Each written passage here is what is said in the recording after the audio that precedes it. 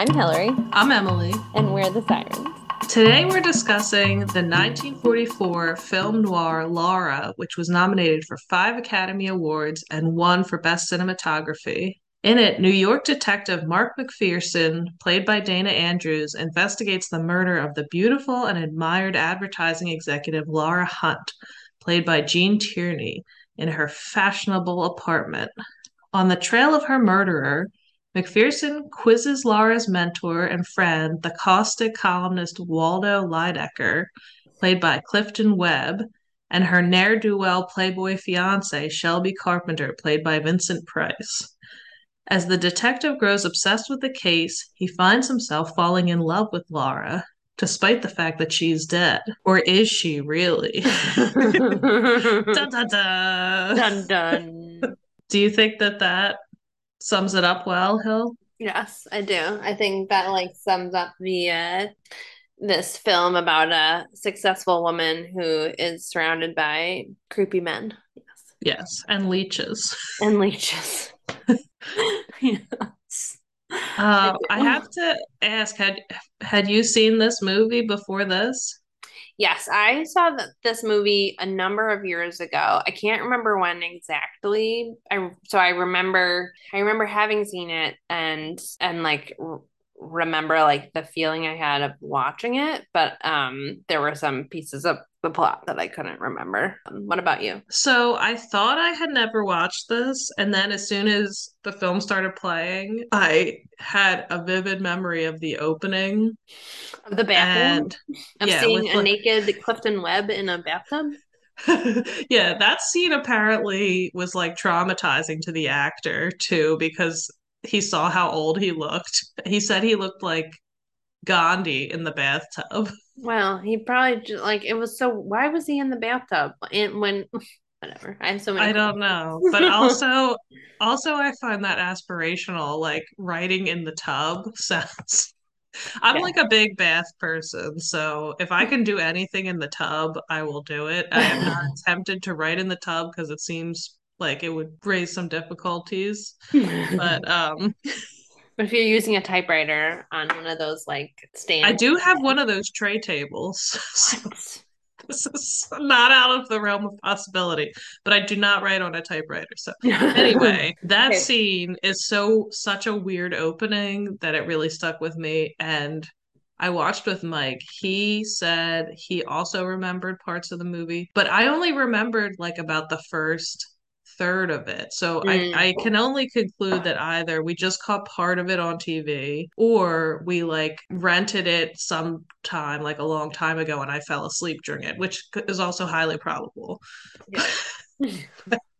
But it's just like once you've seen that opening, like that's not something you would forget, like the Yeah. way that it was shot and everything. So, Very memorable. it was. Yes. I mean, I think we have a lot to talk about with this Yeah. movie. What Um, other trivia do you have? so I have a few tidbits. The character of Waldo Lydecker was based on the columnist, broadcaster, and New Yorker critic Alexander Woollcott, Uh-huh. who was a famous wit, and like Waldo was fascinated by murder. And he always dined at the Algonquin Hotel, which was where Laura first approached Waldo in the movie. Mm. And I did think, like, when I was watching it, I was like, this dude has to be based on somebody. And Alexander Woollcott was the person, I think he originated the Shouts and Murmurs column in the New Yorker. And he hung out with like Dorothy Parker and stuff. So it totally, like, a lot of his zingers did feel very like Parker-esque or like Algonquin Round Table Yeah. kind of commentary. So it made sense to me that he was based on a real person. Yeah. I thought this was interesting. 2 minutes of footage was cut from the movie as it was originally screened, but then added back in when they restored it to Laserdisc. Huh. And in the deleted footage, Waldo described how he selected Laura's clothing and hairstyle, making her an extension of himself. And apparently, 20th Century Fox was worried that that part would offend World War II soldiers overseas because it seemed too decadent and luxurious and not in line with like what should be happening on the home front. So they cut it for the war effort. But I just thought it was interesting because that like particular scene really stood out to me in the movie as Yeah. making Waldo seem extra creepy the way Yes. he was controlling her. And like it, you kind of, their relationship sort of is revealed as the movie goes on. But like that to me was like the point of no return of like, okay, this guy is like, Is a this is creep. like Yeah. a weird, like power abuse type relationship. And this guy is messed up. Yeah. Yeah. So Yeah. I don't know if it would have played differently without that. Yeah, I mean, I think there's still like creepiness like in other parts of the movie, but I totally agree with you. Like that the hair and clothing piece was like that was the moment that I was like, get away, Laura, get away. Yeah. Yeah, and then why would she go along with that? I have a lot of questions about Laura that we're Yeah. gonna have to discuss. The other part of the movie that I really remembered vividly as soon as it started to play was the Laura theme. Mm. And that was composed by David Raxon. And it was such a hit that like a huge number of fans wrote to the studio demanding sheet music and recordings. Oh. So 20th Century Fox asked Johnny Mercer to write lyrics to go with the theme. And Oh. then the song with the lyrics was a smash hit. It became a standard and it's been recorded like so many times, but I think the most famous ones are by Frank Sinatra and Ella Fitzgerald, and Oh. even in a send up by comedy band leader Spike Jones. So What? and I went and listened to the Frank Sinatra version, which has like a full orchestra and all. And it did. I actually kind of liked it better without the lyrics, but maybe that's just me. It is very haunting. Did you like the music?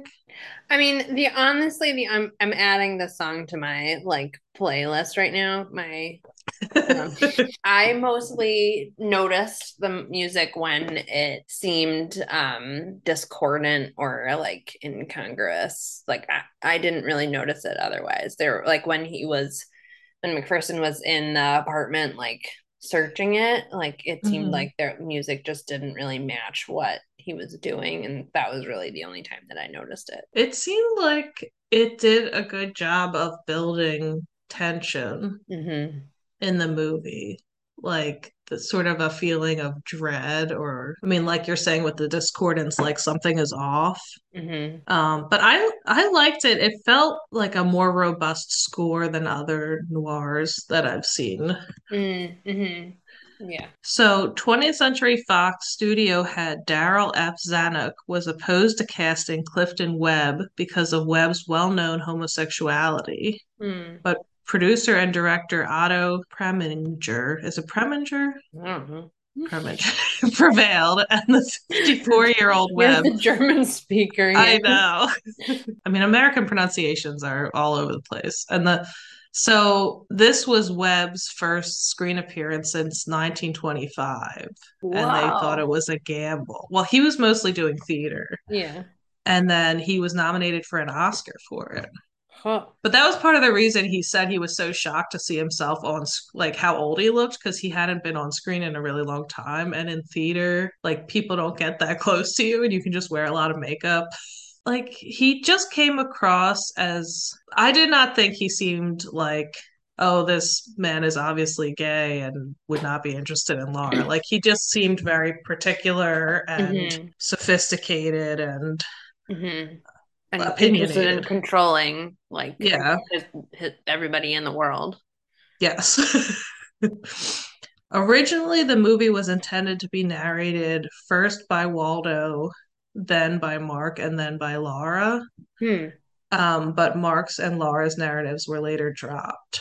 Hmm. I feel like it wouldn't have worked as well. Well, one of the things that we had questions about was the narration. Like, why, because it stops at some point in the movie and like it doesn't happen the whole time. So it seemed like mean, it was helpful, I guess, at the beginning, but like not really necessary. That's a good point because if he's narrating, he knows that he did it.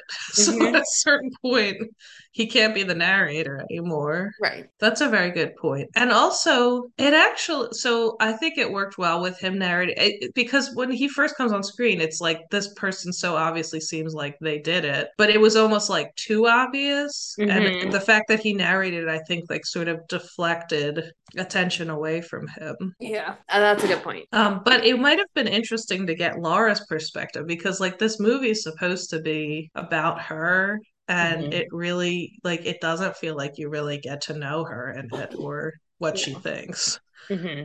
And my last piece of trivia is that Vincent Price was said to have considered this the best movie he ever made. What? I know.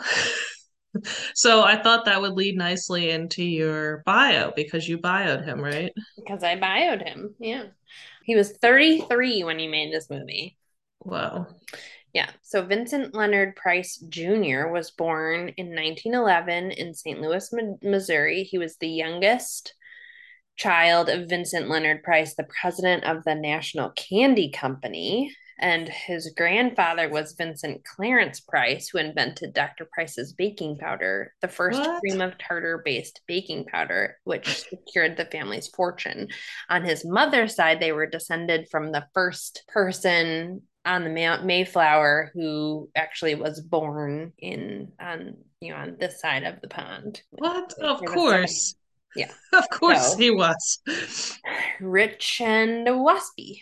Mhm. Um, so he attended St. Louis Country Day School and Milford Academy in Connecticut, and then graduated with a degree in English and a minor in art history from Yale University. Later on or I guess over the course of his whole adulthood, he was very interested in art and art history, and was known as an art collector and wrote frequently about art. So that was something that he carried throughout his life, even after he was a very successful actor.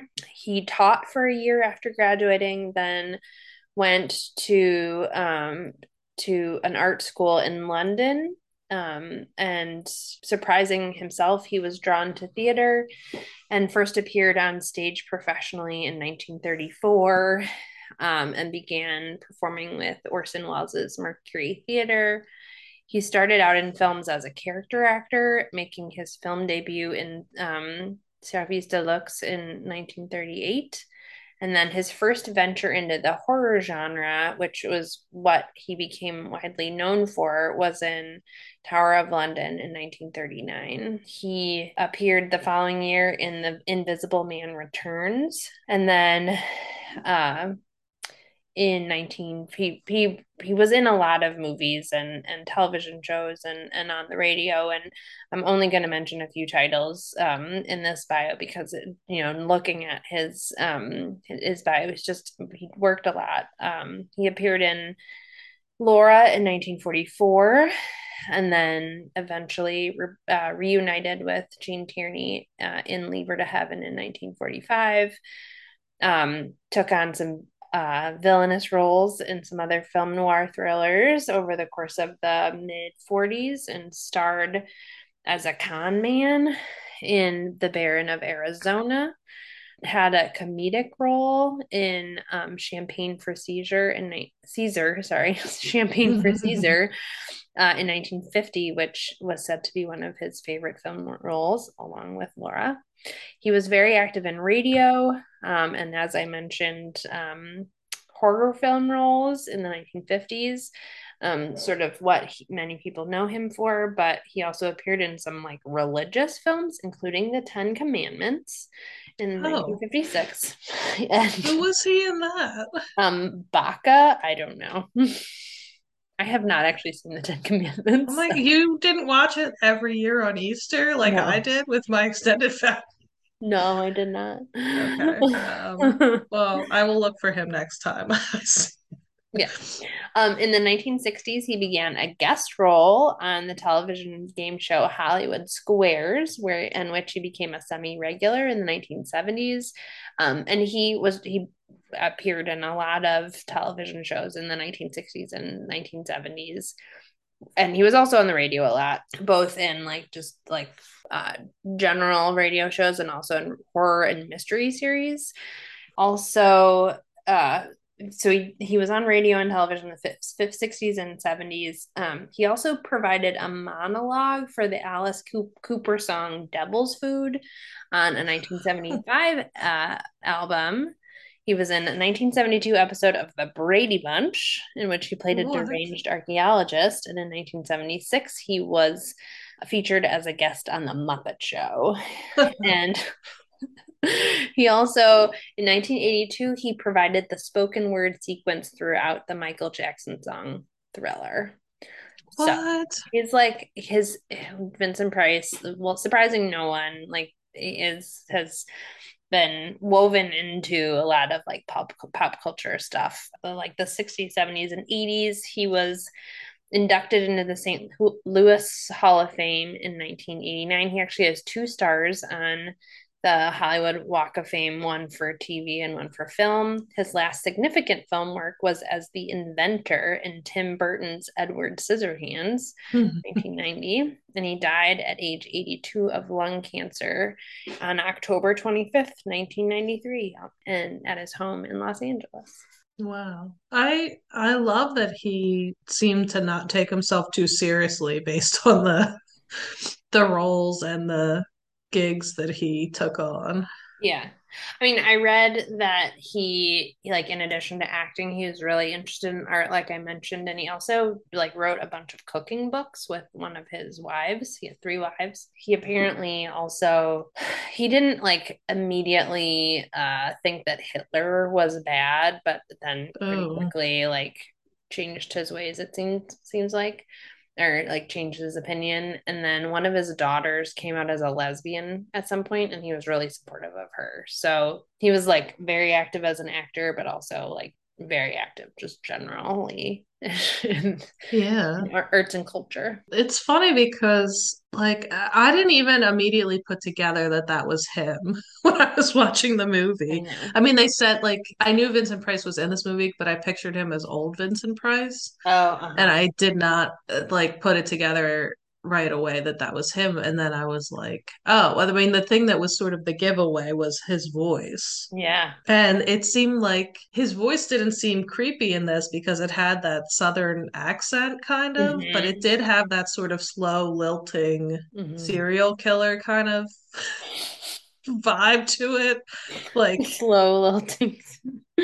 Yeah. yeah, that later he could use for all the horror movies. Yeah, I thought his character was interesting because he was like also a bit like just not a good guy, but Oh, he oh my wasn't a gosh, so murderer. weak. Yeah. Yeah, pretty much all the men in this movie seemed bad. Absolutely.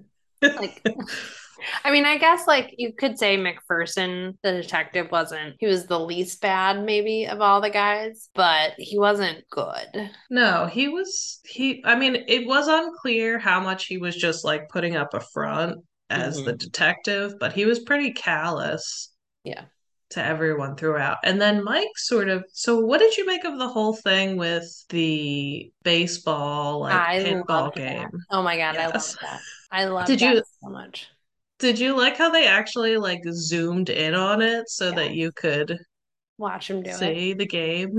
Yeah. I loved that so much. I was like, that is like that's like the like the original like fidget spinner, the original Yeah. like I'm just messing around on my phone.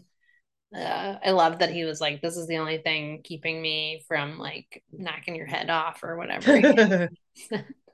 Well, that was so I thought that it was like maybe his way of sort of disarming people when he was questioning them by making it seem like he didn't pay attention to them that much. Mm-hmm. Like I like maybe disarming in like a like sort of a negative way of like not in a like I'm trying to make you feel better. It's more of a like I'm gonna make you think that I'm not paying attention, so you'll like reveal something like unintentionally. Yeah, and but the part part about that that seemed problematic to me was like if he wasn't actually looking at them, wouldn't he miss a lot of like physical and like facial cues when they were taught, like in terms of giveaways that they were lying and stuff? Or do you think that doesn't matter?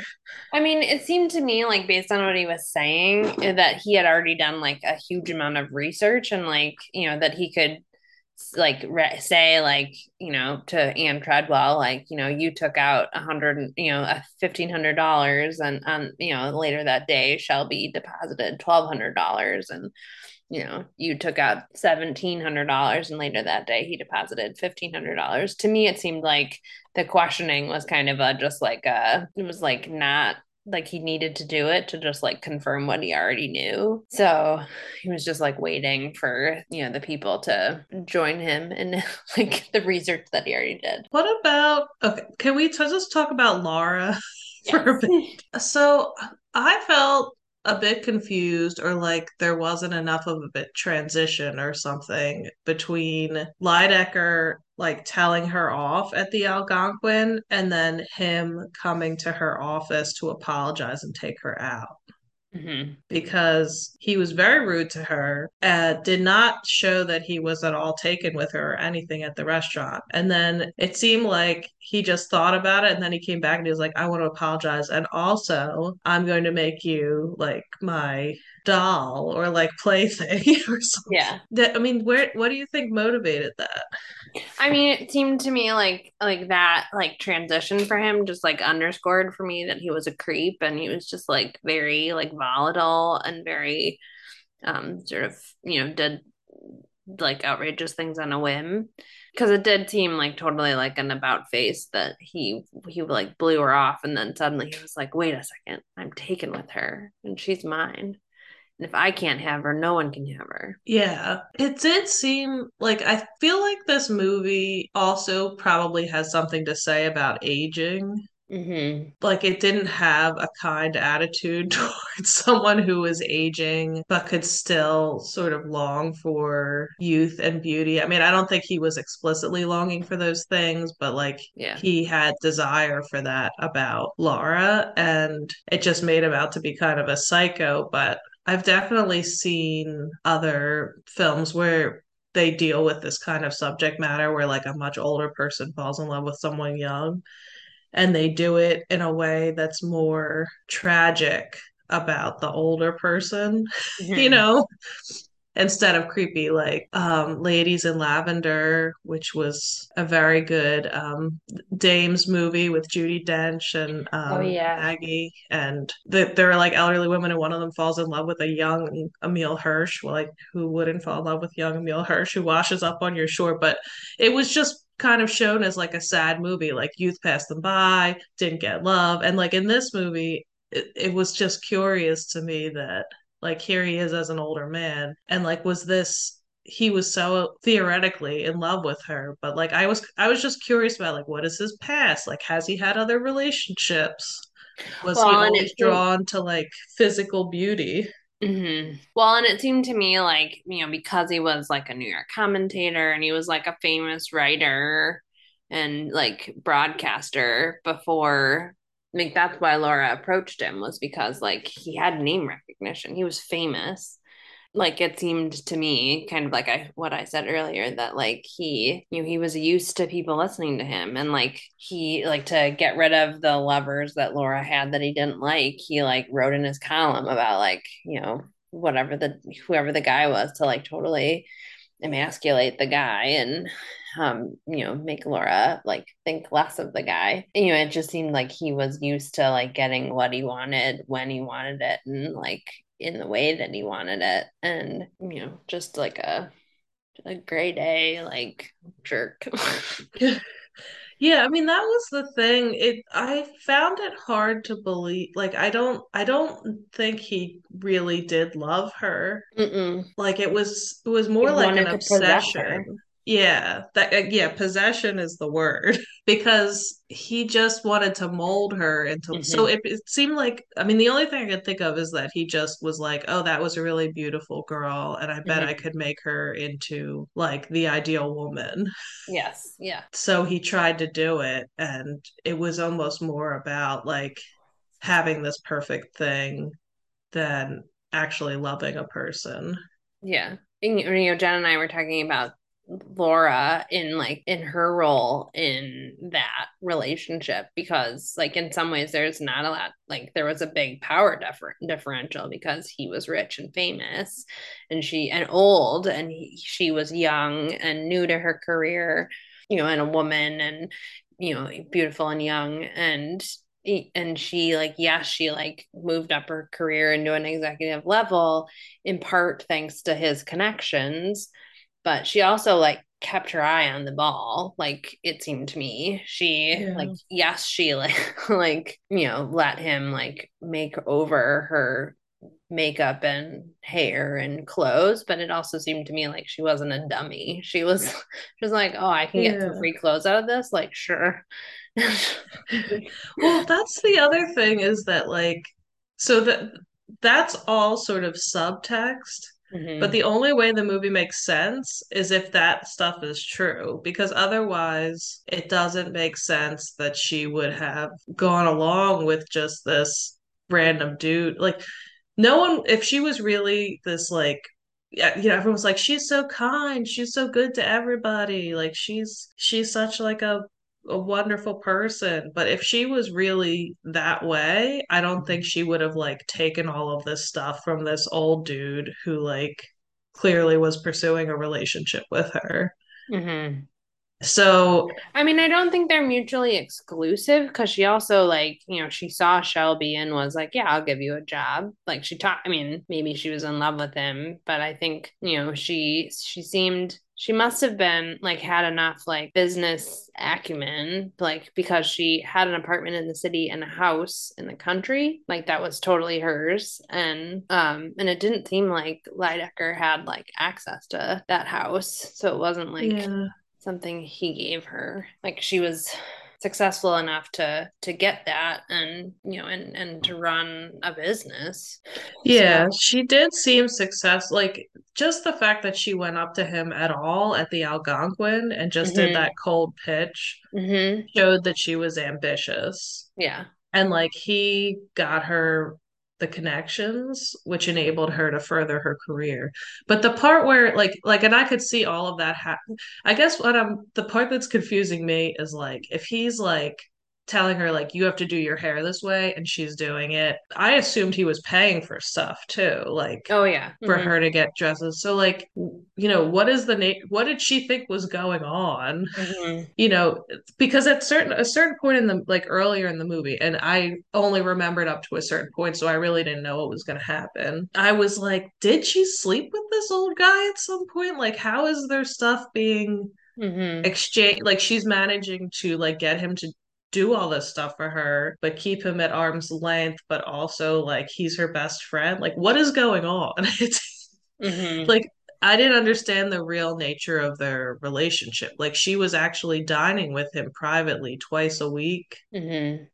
Like so that's the part that confused me because I thought like if what the girl we're supposed to believe in the end of the movie, who's like she still feels so bad for him, she still wants to listen to his broadcast, and she's so kind, like she wanted to take care of, like I just had a hard time believing that that girl would also be the girl who would kind of like string this guy along Mhm. for a very long period of time Yeah. and like take a lot of expensive stuff from him. It was a like that was a long game because if she went from like office girl to ad executive, Yeah. that that would have taken some time. Yeah. There's a possibility maybe that like she was a good companion for him, even if they didn't like sleep together. And like that maybe was enough for him because he felt like he had exclusive rights. And maybe that was fine with her as well, like to enjoy another person's company until like she met like a younger guy that she did want to sleep with and like have like a more romantic encounter with, and so like maybe it's not like like outside the realm of her like that nice girl, like kind girl, like personality that she would like genuinely be friends with him. On the other hand, you like when he starts to when Lydecker starts to like dig up stuff about Shelby, that seems like a like she's like, why are you doing this? Like she doesn't totally understand that he's like trying to control her. And Yeah, she seemed, it was just strange. Like, she seemed obtuse in some ways, mhm, but then, like, part of me almost wished, see, this just felt different from other film noirs in that mhm, a lot of times there's like a femme fatale, and like mhm. she's really depicted as like she's screwing over these men, she's like getting her money the way she can, getting other people to murder people. And like Laura did it like use somebody to get what she wanted, but she's also depicted as this angel who like everyone's obsessed with, and that Mhm. depiction is unadulterated at the end of the movie. Yeah. So I just thought that was different. And what did you think of the maid, Bessie? I mean, I felt bad, at the end where like she comes in, like is totally horrified that Laura's still alive and like shocked. And then they're like, there, it's really me. A ghost wouldn't ask you to make eggs. And then it's like, make me some eggs. It's like, Yeah, they were pretty awful to her when even when just the detective was there and she came in, she was like, "Well, I was paid through the end of the week, so I'm still gonna show up and clean." I was like, "Lady, just take your money. Like that's a dead person's house. Just leave. Like it's yeah, not gonna be go. like no one's gonna have done any dishes that need you to clean or but it reminded me a little bit of Rebecca, but like Rebecca Mhm. was, more of a negative character, but just the way everyone was obsessed with her and everyone was like, Laura, Laura, we're all in love with Laura. Yeah, totally. Um It's funny that you say that because Judith Anderson, who plays Anne Treadwell, is in Rebecca and Laura. Oh, interesting. Overall thoughts of this movie, I have to say that I thought it was a really good movie. I don't know if Hmm. I even said that up front. Like, this is gonna get a good rating from me. I'm just gonna like tip my cards now and say that. Yeah, I mean, when we started watching it, I was like, oh, all the men are creepy, and then I don't know, all the men are creepy, but I think she holds her own, and to me that like I don't know, yeah, I really enjoyed this movie and enjoyed watching it, and like even though it was like kind of creepy and sad for this model that is mistaken for Laura and murdered Yeah, brutally. who no one seemed to care about, by the way. I know. Like when it was revealed that it was the bottle, like no one even said like Shelby was just kind of like, oh, well, gotta protect Laura. Like yeah, that part was sad. And like, I was glad that they actually had Laura not be dead because I was worried this was going to be one of those movies where like the heroine is murdered and you only see them in flashback. Hmm. And so when she actually came in, it felt like she brought a lot of lightness to the screen. And for Yeah. someone who was accused of murdering, she didn't seem that worried about anything. So she seemed to have a lot of calm about her, which I felt like shifted the dynamic of the movie in the later Mm-hmm. part. I read that too, a very like calming presence. And even in that last scene where she's like in her house by herself, I was like, I don't know if if I had an apartment by myself and in which somebody was murdered because someone thought that she was me, she died. Like, I wouldn't want to be in that apartment by myself. I mean, she didn't have a ton of great options, but like, I would, if I were her, I would go to a hotel and be like, I'm gonna stay where there's people. Yeah, the part where everyone and also the detective, he was like, I'm just gonna like hang out in this apartment where someone was murdered and fall asleep here. I was like, no, like, don't do that. People seemed very cavalier about Yeah, the murder. yeah. What did you think of the romance between Laura and Mark, the detective? I mean, I found that very unconvincing. I was like, Yeah, same. this is the one like negative point in the negative column for Laura. I'm like, really? You just like you went out to the country ostensibly to think about whether or not you were marrying Shelby. You decide not to come back, and you've been murdered.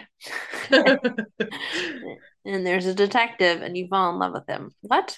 Yeah, oh, after like no kind of like personal exchanges, just interrogation. Yeah. And if Lydecker had not spelled it out that Mark was in love with her, No. I would not have gotten that at all from him. No, I would not have either. Which to me So, said that like I wonder if McPherson even like understood that and if or if Lydecker was just enough of a like spin doctor and like, controlling of other people's like feelings and perceptions of reality that like that he partly like was like, oh well, you're in love with her, and he just like coming from a point of view of like everybody must be in love with Laura because she's like a perfect goddess of a woman. So I wonder like if he intentionally or unintentionally was also manipulating like Mark's perception. yeah, that when he first said that, I assumed that that was some sort of ploy. Mm-hmm. And then when it played out to be like, oh, actually he is in love with her and she somehow reciprocates based on nothing. Based on nothing. But that's how a lot of these like movies from this time period go. Like someone just shows up and they're like, "Wait, we're in love. We're gonna kiss now." That was the weakest part of the movie to me, which is not to say anything bad about Dana Andrews' performance. I thought he was really good, but like it wasn't there in the script that he Yeah. was in love with her. Yeah. And what did you think about the fact that we had just seen him in The Best Years of Our Lives and Well, what now was this? yeah, I mean, like Jen hadn't watched The Best Years of Our Lives with us this time, but she and I had watched it many years ago. And so when we got through this movie, she said, like, I don't think I've seen Dana Andrews in anything. And I was like, oh, you saw him in the best years of our lives. And I remember like best years of our lives was like a departure for him. Like it was a different kind of movie. And so it was I actually appreciated having the like close seeing two of his movies for the contrast. Gave me Yeah, they were such different characters. mm-hmm. It made me appreciate his acting more. Mm-hmm. And also, I really like Jean Tierney, and I think she's Mm-hmm. underappreciated. Yeah, and we haven't seen her in anything in a long, long time. No, we haven't. We should do more. I mean, I was just remembering her bio and how she kind of then fell into obscurity after a while. Mm-hmm. Mm-hmm. And I when I was reading for the trivia, it sounded like she didn't have a lot of confidence about her performance in this role. Like she was like, I don't think I did anything great. Hmm. If the movie was good, it wasn't because of me. Oh my gosh. And then Vincent Price was saying like this movie would not have been as great as it was without her. So like everyone else thought she was great, but she did Like not credit classic herself. women. I know, but I also remember she had some like I remember her personal life was bad and she had some mental health struggles and stuff. So who knows what was going on with her when Yeah. she made this movie, but yeah, I overall liked it and I liked seeing some of these actors doing something different. Hmm. I've been living my own life, making my own decisions for a long while now. It's impossible to go back to being treated like a child again. Are we ready to talk Bechdel? Sure. Do you think it passes? I mean, I think there's like one exchange between Bessie and Laura that's like that passes. But the only other like but Bessie's not that developed of a character. And the only other like exchanges are between Anne Treadwell and Laura, and I think they're all about men. Yeah, it didn't feel to me like it. Like the movie felt very Hmm. dominated by these three men who were sort of, Hmm. all looming over her. So it's Hmm. like, but I feel like there should be some sort of like special bonus points somewhere for a movie depicting a woman ad executive in the 1940s who's Hmm. like living independently. Hmm. Yeah, I mean, it would be interesting to. I wonder if somebody's written about this, like like Laura and like Mildred Pierce and like other Women who movies, work. women who work, yeah, outside of the home in like leadership positions, and um, are they all doomed to lives related to murder and mayhem? Well, I mean, it's funny that you brought up Mildred Pierce too, because it seems like if a woman is afforded a successful career in a film like this, then it's like her love life is crap, and she always Mhm. like it's always like some kind of playboy. I mean, this is a Mhm. theme that continues now, like in movies, that there's a woman who's successful, but she can't get a man, she can't keep a man, Yeah. or like whoever she's with is like in some way like severely disappointing or unfaithful or whatever. Hmm. So I don't know. I mean, I think it doesn't pass. You That's think it my does not pass? okay. We're of accord. Yeah. We all want to help one another. Human beings are like that. We want to live by each other's happiness, not by each other's misery. What about any kind of social justice themes? I mean, I feel like Bessie's pulling a lot of weight here, like saying like, you don't need to call me miss. Like I know I'm a domestic and I don't have any bones about it and this is who I am and the work that I do and how dare you like uh take liberties in my like employer's like personal life and she's very proud of being a maid. I guess like taking pride in her work and her position, which I like appreciate, but it's a very very small part of this movie. Yeah, I did think the way that she talked to the detective and like when she said like, where I come from, we spit on the ground when a cop walks by or whatever. Mhm. Yeah. Like it was very emphatic and it did show that she like took some pride in herself and Hmm. wasn't going to be pushed around just because Hmm. she was of a lower class. So that was something. Hmm. But beyond, I mean, there wasn't a lot that was like overt about class, except that like for the most part, everyone seemed very rich. Hmm. um, Unbelievably rich. yeah, like when she's going to her country home and she's like, "Oh, I went to get my car." I was like, "Who lives in Manhattan and has a car?" Like Yeah. what? She just keeps it in that private garage near the train station. Yeah. Um, but I did think it could also have something to say that basically, like if she had not allowed Lydecker to take her under his wing, so to say, she probably would not have been able to advance Hmm. because it all seemed to happen through his connections. So I think, it might have something to say about her having to, like, in some way compromise herself Hmm. to be able to advance. Because, like, it kind of looked like in the beginning that she was just sitting with a bunch of other, like, office girls together. And Hmm. her clothes didn't look as fancy then or anything. And Yeah. that was what she had to do to kind of Yeah. advance her career as a Yeah. woman on Madison Avenue. Yeah. Turns out. So yeah, but it's not very social justicey. No. Strong women, strong woman, maybe. Doing what you have to do. Yeah, either like very stealthy or showing some poor judgment. Unclear which. Yeah. Maybe a little bit of both. Yeah, I would have liked to see like a little more Ann Baxter in her just being overtly like, this is Yeah. what I did. This is what I do. Like, I want to get ahead and be rich and famous, and like, this Oh is my it.